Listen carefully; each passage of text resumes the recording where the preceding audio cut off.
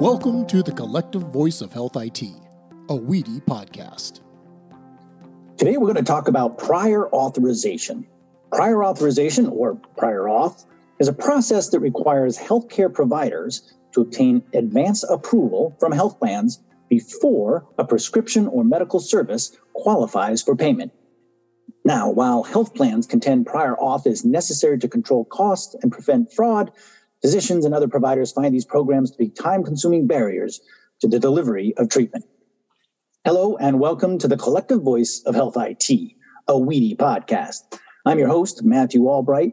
I am Chief Legislative Affairs Officer for Zelis Payments, ZELIS. I'm also the Communications Committee Chair for WEDI, that's WEDI, the Work Group for Electronic Data Interchange, and WEDI produces this podcast. So we're talking about prior auth, and we have in our virtual studio today representatives of the American Medical Association who tell us about the AMA's recent survey of physicians about prior auth. We're excited to talk today to Tyler Scheid, Senior Policy Analyst at the AMA, and Heather McComas, Director of Administrative Simplification Initiatives at the AMA. Tyler and Heather, glad to have you on the Collective Voice. Thanks so much. Great to be here. Good. So, Heather, I'll start with you. Maybe tell me a bit about what you and Tyler do at the AMA, and then give me a little history of the whole prior authorization issue. Has this issue been around for a while, or is this a new thing? Yeah, sure thing. So I lead the AMA's Administrative Simplification Initiatives team, and as such, I focus with my colleagues on reducing administrative burdens for physician practices. And I'd say the lead physician burden that we focus on is prior authorization.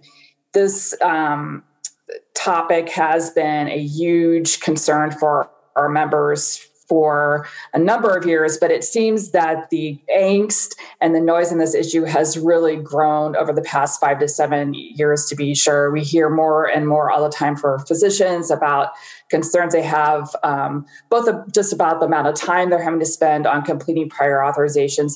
But what the real challenge, and I think that the big problem is for physicians, is the concern about the way this process can interfere with delivery of timely care to their patients. It really is a moral injury to them if they know that they're ordering a service that will help their patient be well and the patient can't access it due to prior authorization requirements. So definitely has grown in interest and attention over the past couple of years. And I think that's even evident amongst the WEDI crowd. I think there have been a lot of sessions in recent years at WEDI conferences and WEDI forums on prior authorization. So I think it really has captured the interest and attention of the industry across stakeholder groups. Very good. And a little bit of history about the issue itself. There was a consensus statement a few years ago, or some principles that were outlined. Yeah, sure thing. So the AMA has been kind of leading the charge on reform efforts of the past couple of years. The first major milestone was when we released in early 2017 the prior authorization and utilization management reform principles. And we released that document in a coalition with 16 other organizations representing physicians, medical groups, hospital pharmacists, and patients too. And this was a set of 21 common sense principles to improve the prior authorization process. Basic things like ensuring that there is a clinical basis for these requirements, to improve the transparency of requirements to physicians and patients, to automate the process to improve efficiency, to ensure there's a continuity of care for patients when they undergo plan changes, and also to propose some possible alternatives to utilization management that wouldn't be so onerous for physicians and for patients. And so that document, again, came out in early 2017, and we used it as a way to start a conversation with health plans about prior authorization reform. So the AMA joined with other national provider associations, with American Pharmacists Association, Medical Group Management Association, American Hospital Association, and we invited AHIP, America's Health Insurance Plans, and also the Blue Cross Blue Shield Association into a conversation with us, starting with those original principles that were developed by provider and patient groups, and said, this is a big problem. I think we can all agree it's a big problem. What can we come to some kind of consensus on about how to improve this. And we came up with that consensus statement on improving the prior authorization process, which was released in early 2018 with those other organizations. And it's a really important landmark in the conversation on this issue because obviously it's a contentious topic. Providers have their thoughts about prior authorization and health plans have a very different view, but we agreed that the process was in need of improvement. We all agreed on that, and we came up with some kind of broad agreement on things that could be improved that would hopefully make this less onerous for everyone involved and also ensure that patients can access the care they need. So that document talks about reducing the overall volume of prior authorization, again, improving transparency, that's a really key issue, automating the process, and also, again, ensuring that patients who are changing between health plans have continuous care and their care isn't disrupted by prior authorization requirements when they're changing plans. Very good. And it sounds like you may have already answered this, contained within the consensus statement and the prior authorization principles. But what is the ideal state? It's not to get rid of prior authorizations altogether, but tell us a bit more about where you would like, or AMA would like, the prior authorizations to land. Yeah, thanks a lot for asking that question, because I think sometimes people assume that our goal is to completely get rid of prior authorization.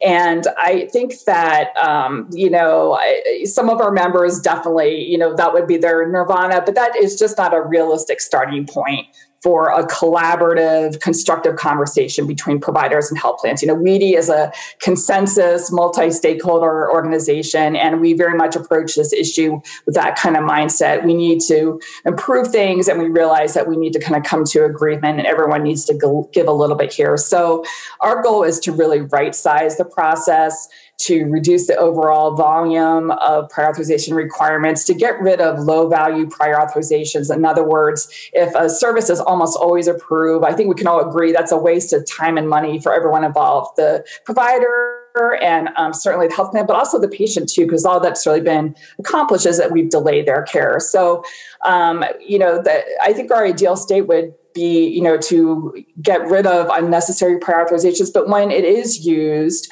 to ensure that it is a timely, transparent process that does not get in the way of patients getting their care, that we're not seeing patients having to wait weeks or even months to get a service that they need to be well or to diagnose their medical condition. Very good. Thank you, Heather. So Tyler, I'll turn to you. Tell us a little bit about this most recent survey. How long has the AMA been conducting this survey, and what kind of questions did you ask? Yeah, thank you. I'm really happy to be here to share this info. I started at the AMA in 2016, and I've been a part of this survey every year since I started. We started in the 2 weeks after Thanksgiving every year. We run this, and for the 2021 iteration, it was a 40-question web-based survey, and we inquire what physicians' experiences are like with PA and what its impact is like on patients. So the general breakdown of the survey, it's 1,000 respondents, it's 60% specialists and 40% primary care. We screen every respondent to ensure they're currently practicing in the U.S., provide 20 or more hours of patient care each week, and complete medical services and or prescription medication PAs during a typical week of practice. So from this one survey, we released multiple different documents, sort of summary infographics breaking down the questions. The one we've released every year since we started the survey is our sort of wave one overall summary infographic. And on this one, we break down the questions based on whether they assess the impact of PA on patients, physicians, and for this year, we added employers. So in general, we keep the survey questions pretty consistent year to year. But we will switch them up whenever it's necessary. New things arise, and we're more interested in learning more about different aspects. It's an ever-evolving challenge, so we want to learn more about different things. For example, in 2020, we asked some questions related to COVID-19, and this year we swapped out those questions for some more employer-centric ones. So, one thing I want to note also before I get into the results. Like I said, while questions remain relatively consistent year to year, we tend to avoid doing any kind of trending with the results. Who we survey is not like the exact same every year. So we try to, it's very, very consistent, but we tend to avoid listing out year to year results. So just want to make note of that. Okay, so first for wave one, the summary document it provides much of the pertinent impact data from the survey. And the second wave, the wave two summary document, which I'll discuss next, assesses payer performance relative to the promises made in the consensus statement that Heather mentioned. So if you have access to the actual summary document for wave one, I'll start on the front page, which we have the patient impact questions. So if you look at top left, you can see that 93% physicians reported that their patients at least sometimes experience care delays due to PA. And to the right, 82% of physicians reported that PA can at least sometimes lead to treatment abandonment. So in the middle bar here, one of our more jarring stats, it gets the red box for a reason. So the past 3 years, we've asked a series of questions about patients experiencing serious adverse events because of PA. You can see in the middle there that 34% of physicians report that PA has led to a serious adverse event for a patient in their care. When we ask this question, we provide the FDA definition of a serious adverse event, which includes death, hospitalization, disability or permanent bodily damage, or other life-threatening event.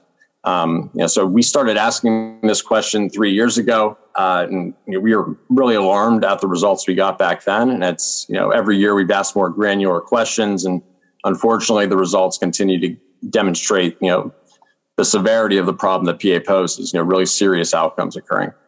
So some of the breakdowns, 24% of respondent physicians this year revealed that a patient in their care has been hospitalized due to PA. 18% reported PA has led to a life-threatening event or required intervention to prevent permanent impairment or damage.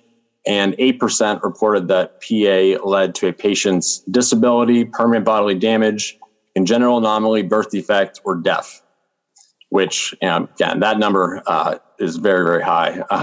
Anything above zero is very alarming. So that's just always tough to see that number. So some other patient stuff on the bottom of the page, we provide stats related to clinical validity of PA programs and the impact of PA on clinical outcomes. So on the left, 30% of physicians reported that PA criteria are rarely or never based on evidence-based medicine and or guidelines from national medical specialty societies. And on the right there, 91% of physicians reported that PA can have a somewhat or significant negative impact on clinical outcomes. So that is the patient impact side. If you flip it over on the back, we have the physician impact side. And here we have the number of PAs per week, which this year was an average of 41 PAs per physician per week as the reported workload. And this workload consumes 13 hours of physician and staff time each week. Again, like I said before, while we don't trend these things year to year, it's worth noting that the number of PAs was the highest we've ever had reported, and the total time consumed did drop down a little bit. So there is some indication there that automation efforts on the behalf of payers have been working to reduce the time. But unfortunately, the stats to the right of that sort of indicate that maybe if the hours are going down, that does not necessarily mean the burden has been reduced. So this year, 2 in 5 physicians reported that they have staff who work exclusively on PA, and 88% of physicians reported that the burden associated with PA is high or extremely high. So that we've covered patient and provider impacts for a number of years, and this year we added some stuff on the impact of employers. On employers. And I think this is, we'll editorialize a little on this just because I think it's easy to miss the impact that PA has on employers, right? So we were interested in hearing, if, one thing we hear often is that the PA programs they're as robust as they are because employers sort of demand this level of coverage, right? They want to keep their insurance costs down. And we are curious if, what's the balance here, if this is a cost benefit that's really benefiting employers. So we wanted to see, is PA maybe impacting performance at work or, just the workforce's ability to get to their job and do their job effectively. So we asked a series of questions to sort of get down to this. First we asked physicians that responded if they treat patients who are between the ages of 18 and 65 and are actively participating in the workforce. And 91% of our respondent physicians said that, yes, they do treat people that fall within this category. So 51% of those respondents that do treat members of the workforce said that they believe PA has, in fact, interfered with a patient's ability to work and perform his or her job responsibilities. So, to us, and that indicates that, half of the workforce, basically, in a weird way, or however you want to kind of look at it, at least half of the physicians responding that treat workforce members say that PA is having an impact on employees' ability to perform their job functions, right? So obviously there's maybe some gaps in this, truly understanding like the impact and the extent of it that it has. But for that number of physicians to feel that it's having an impact on their employees, we just push employers to really think, is this level of coverage and the delays that are, associated with PA and the negative patient outcomes and all these things, is that really worth the money you're saving if you can't have your employees doing their jobs well? So, definitely an area of advocacy we have investigated more. We think this might be an interesting avenue to enact change, approaching employers and sort of educating them on this. So, I don't know if Heather wants to speak to anything more on that, or if we'll talk about it a little later on, but I'll throw it to her for any additional things before I go to wave two. Yeah, thanks, Tyler. And I think, thinking about prior authorization from an employer angle is really interesting. It's something, as Tyler just indicated, it's a new kind of approach for us. But I think it's a kind of interesting mix of a stakeholder group that has very strong cost control concerns. Obviously, employers need to watch their healthcare costs for their employees, but at the same time, they really do need their employees to be well and healthy and productive. And so I think they're kind of an excellent use case for balancing these two things, and keeping cost within reason, but at the same time ensuring that patients are getting the care they need in a timely fashion so that they have a high quality of life and they can come to work and be productive versus miss work because they can't get the care they need, or perhaps they're at work, but they're on the phone for an hour or two with their insurer trying to get their prior authorization through. So I think it's a really interesting perspective that we hope to continue exploring in the next couple of years in the survey. And as Tyler mentioned too, along with kind of assessing physicians' experience with the impact of prior authorization on patients and their ability to work, kind of from the employer angle, and also on practice burdens, we also have been asking physicians their perception of the reforms outlined in the consensus statement, and if they were seeing any progress. We were very hopeful when we released the consensus statement on improving the prior authorization process in early 2018 that we would really start making some headway on these improvements. And so we asked questions specifically about these kind of 5 areas of change outlined in the consensus statement. The first was if, health plans are selectively applying prior authorization through programs such as gold carding that would exempt physicians with high prior authorization approval rates from their prior authorization requirements.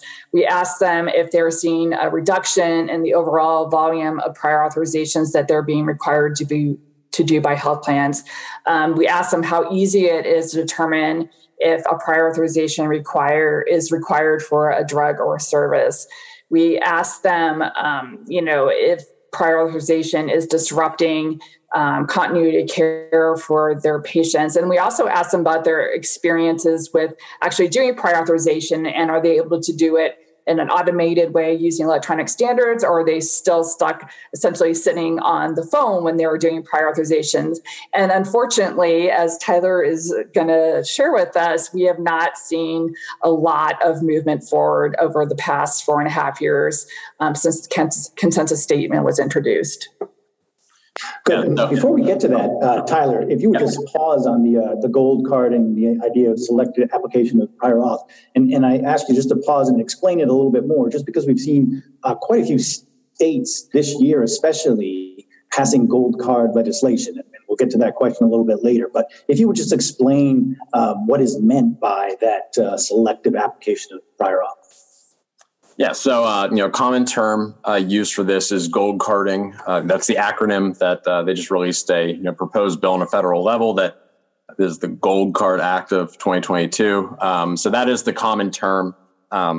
It may be a misleading term and may lead to kind of a prejudice against gold carding. But from a high level, the concept is the idea that one person, one physician may be submitting many different PAs that are always approved, right? And it's sort of a waste of time and resources for the payer to review these, for the provider to submit them, because the assumption is that this person's always submitting, appropriate service requests, right? So the idea of gold carding is that you assess people's providers' performance if they have been approved above a certain threshold within a certain time frame. Sometimes it's per service, sometimes it's on a prescriber level across the board, but more often than not, it's a per service approval. They will be able to avoid the PA process for that specific service for a certain period of time. So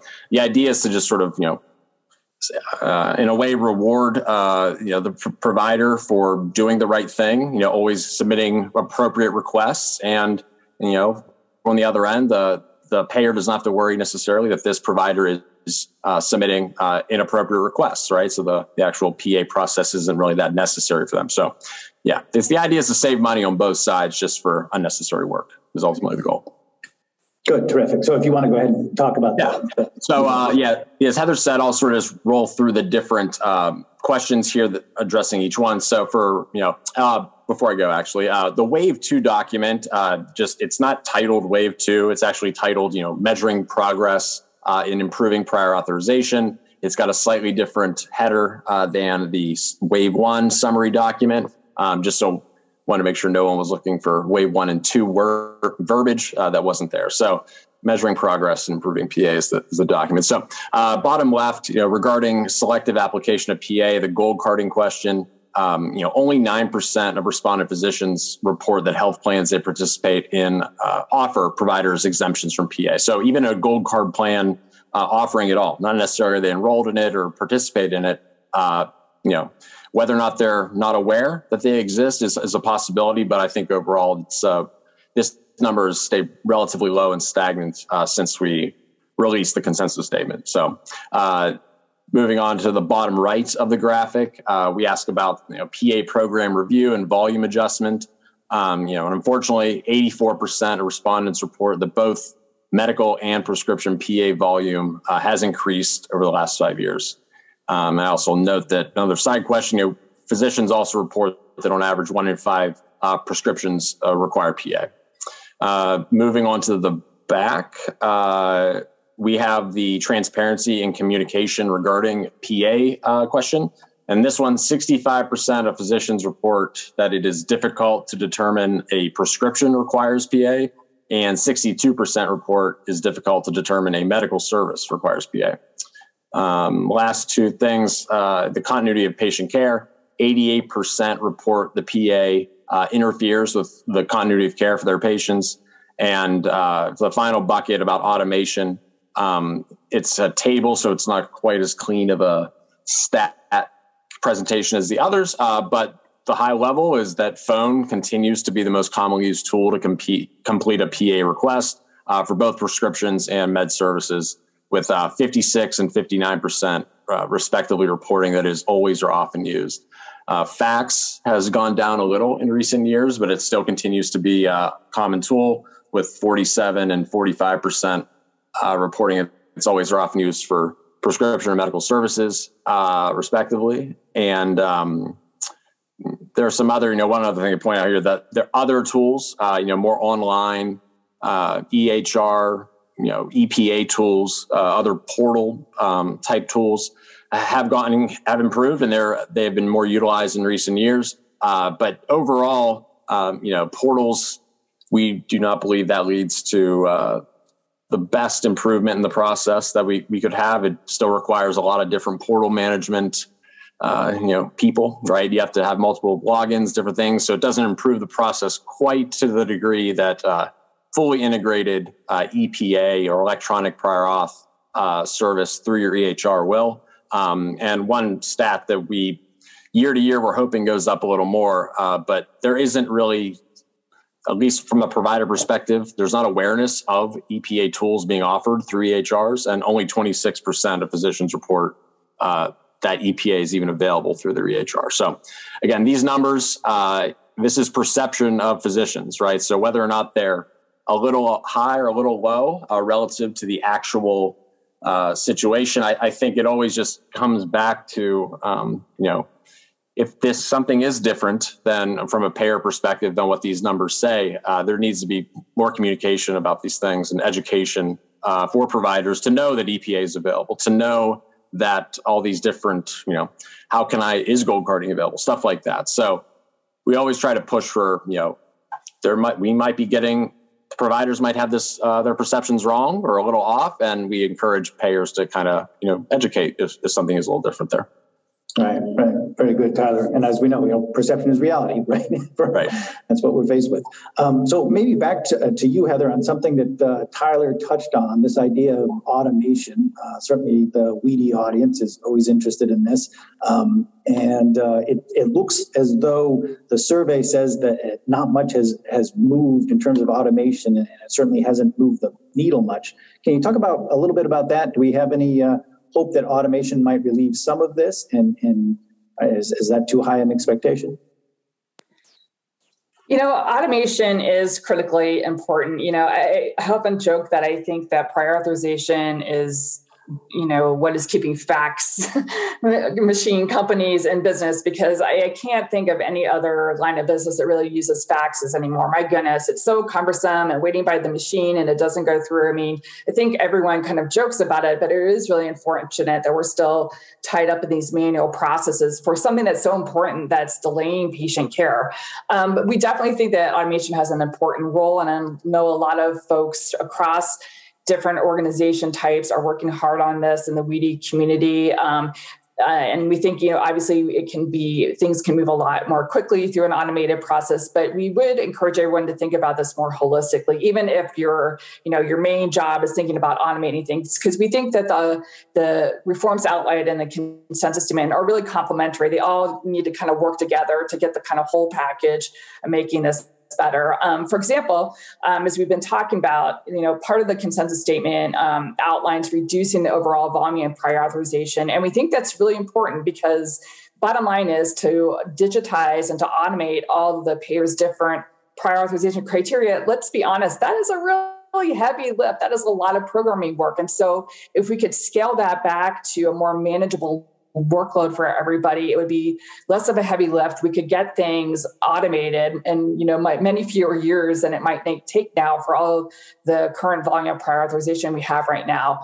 We also think, the kind of complementary relationship between automation and some of these concepts. We really think that automation plays a really important role in improving the transparency of prior authorization requirements. I mean, it's so hard right now for physicians and their staff to tell at the point of prescribing or ordering if a particular service requires prior authorization for the patient that's in front of them. And there is a real, digital and electronic angle to that. And so we think that, there's a kind of marriage between the technology and the transparency policy there. And then, there's just some things, frankly, that automation, even if it was the best system possible, the most advanced technology we could ever have, it just won't fix. For example, there was a recent report released a couple months ago by the Office of the Inspector General looking at prior authorization and Medicare Advantage plans. And it raised some serious questions about the legitimacy of some of the clinical criteria being used in some cases. And the bottom line is, even if the process was perfectly automated, if it's being based on improper clinical criteria, it's still going to prevent the patient from getting the care they need. So this is a real concern. And again, too, you could have a perfectly automated process, but if the patient switches plans and suddenly they have to start from scratch with a new plan, again, you've disrupted their care. So I think that all of these reform areas are really key to getting to where we want to be on this issue. Very good. And it's come up a number of times, but certainly on automation, you need the health plans buy in this as well. How do you see the payers and providers working together on all these issues? I think it is really important that we work together. And again, this is really a contentious issue. It's a hard issue. Our take off my AMA hat here for a second, say, I'm co-chair of the WEDI's prior authorization sub work group. And I enjoy that. And I will say, though, I think it's one of the harder groups to work in because it's not an easy path between providers and payers on this issue. Everyone's pretty passionate on their side of the issue. But I think the first thing that gives me heart for the future on this is that I think everyone recognizes that things could be better. I don't see anyone jumping up and down these discussions and going, things are fine the way they are. So I take heart that we all recognize that things need to be fixed. So I think that in itself is an element of promise for the future. And then I go back to the consensus statement. It was really a lot of months of work and tough discussions, honestly, to get to the agreement and the consensus statement between the provider and the health plan organizations. There were some bleak moments, but we weren't sure we were going to be able to get to an agreement, but we did. And maybe it's a question of us kind of having a recommitment ceremony around the consensus statement, going back to these things that we agreed to. Again, it's nothing crazy. We're not saying, providers are not demanding that we get rid of prior authorization. We're just saying be more judicious about it and improve the process. And so I think if we come back to this with level heads, I think we could make some more progress. And then finally, I think, at the bottom line, we are all first and foremost patients. And I think if we can all approach our work from that angle and think about at the end of the day, I might be the patient on the receiving end of this prior authorization that might need care, or it might be my family member or friend, and always keep that in our heads when we're working on this issue. It can kind of be our North Star into getting things fixed.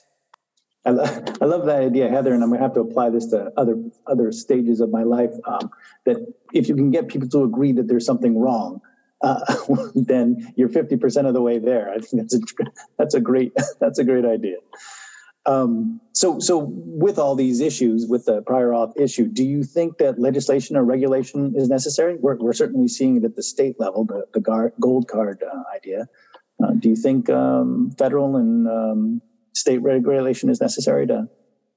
Yeah, from our perspective, it certainly is. And, as Tyler went through the statistics, kind of measuring progress on reforming prior authorization since the release of the consensus statement 4.5 years ago, we really aren't seeing much movement, unfortunately. And sometimes, people need a little bit of a push to get things moving. And so we do think that federal and state legislation is necessary. There has definitely been a lot of movement over the past couple of years on the state legislative angle, and some really kind of exciting work done there on kind of innovative ideas such as gold carding in Texas, and also just kind of more comprehensive prior authorization legislation addressing the issue from a variety of angles. And then more recently, we're actually seeing some legislative activity at the federal level, which is exciting as well. Currently, there is a bill, H.R. 3173, Senate version is 3018, the Improving Seniors Timely Access to Care Act of 2021. It would streamline and simplify the prior authorization process for Medicare Advantage plans, and it would require these plans to offer a standardized electronic process for medical services, which is very exciting. I think something that's very much of interest to the WEDI community. It would also require these plans to both improve the transparency of their requirements, but also to regularly report the outcomes of their prior authorization programs to Congress, which we think is transparency that's much needed to kind of shine a light on the impact of these programs. And there is so much dissension today in our political world in America, but it's really interesting that, this is not a partisan issue. Both Democrats and Republicans support this bill. There's overwhelming support right now in the House and growing support in the Senate. So we're really hopeful that this bill might be able to move by late in the year, which would be a great thing for America's seniors. We think it's just a really important step forward. And another important thing to mention is that a lot of the provisions are straight from that consensus statement that we keep talking about. These aren't like brand new ideas. There are things that both providers and health plans agreed to back in 2018. So we're very hopeful that the bill will continue to get growing support and actually move forward later this year. And there's also, we talked about gold carding earlier in this discussion, and fairly recently there was a federal gold carding bill that was introduced, HR 7995, the Gold Card Act of 2022. It's similar in its provisions to that Texas bill that passed. And it basically would allow physicians that have a prior authorization approval rate of 90% or higher for certain services to be exempt for prior authorization for those services for at least a 12-month period. And it also outlines kind of more operational aspects of how such programs would work and would allow physicians to appeal their gold card status if it was going to be revoked. So we think that's a very comprehensive and well thought out bill, and a good complement to HR 3173. And that would also apply to Medicare Advantage plans. And did ONC put out a request for information as well? Yes, and I'm so glad you mentioned that. And I think it's important to note that WEDI did respond to the ONC request for information on electronic prior authorization. I encourage folks to take a look at WEDI's comments, which were very well done. The AMA also responded as well. And so I think this request for information came about because there was an earlier notice of proposed rulemaking from CMS on electronic prior authorization that was released in late 2020, and that rule never moved forward due to the change in administration. But I think some of the comments that CMS got at the time were, you're talking about payers, supporting electronic prior authorization, but it would be important for physicians and other healthcare professionals, electronic health records to actually support the technology too, because otherwise we're going to have a problem here. So ONC put out this request for information about creating a certification program for electronic prior authorization, and asked for a lot of information and input from the industry on some nascent FHIR standards being developed through HL7, some really good work going on there through the Da Vinci Project.